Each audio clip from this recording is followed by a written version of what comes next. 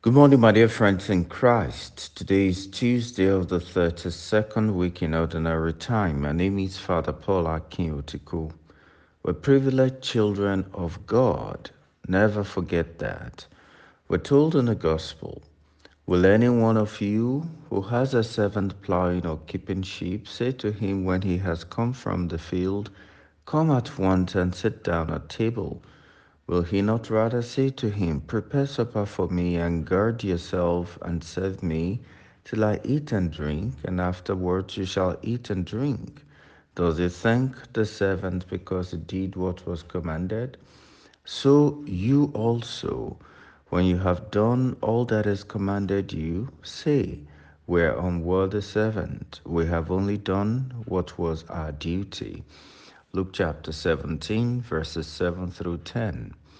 Dear friends, to drive home the importance of diligence at being a good disciple, Jesus uses the story of a servant and his master.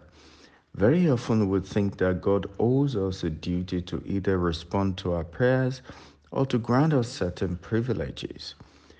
To think like that is to forget that God does not need us to survive. On the contrary, we depend on Him. That is why Jesus ended the saying, when you have done all that is commanded you, say, we are unworthy servants, we have only done what was our duty.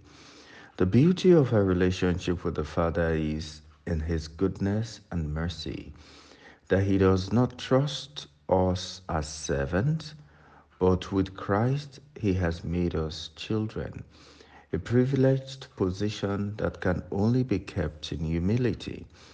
God will not thank us for praying or for keeping His commandments, just like the master of the servant who does not thank the servant because he did what was commanded. What is important for us to know is that when we act rightly, we enter into the realm of favor with the Father. He grants us privileges and raises us high out of love. I pray today for the grace to and courage to act rightly and to do the will of the Father happily. God bless you.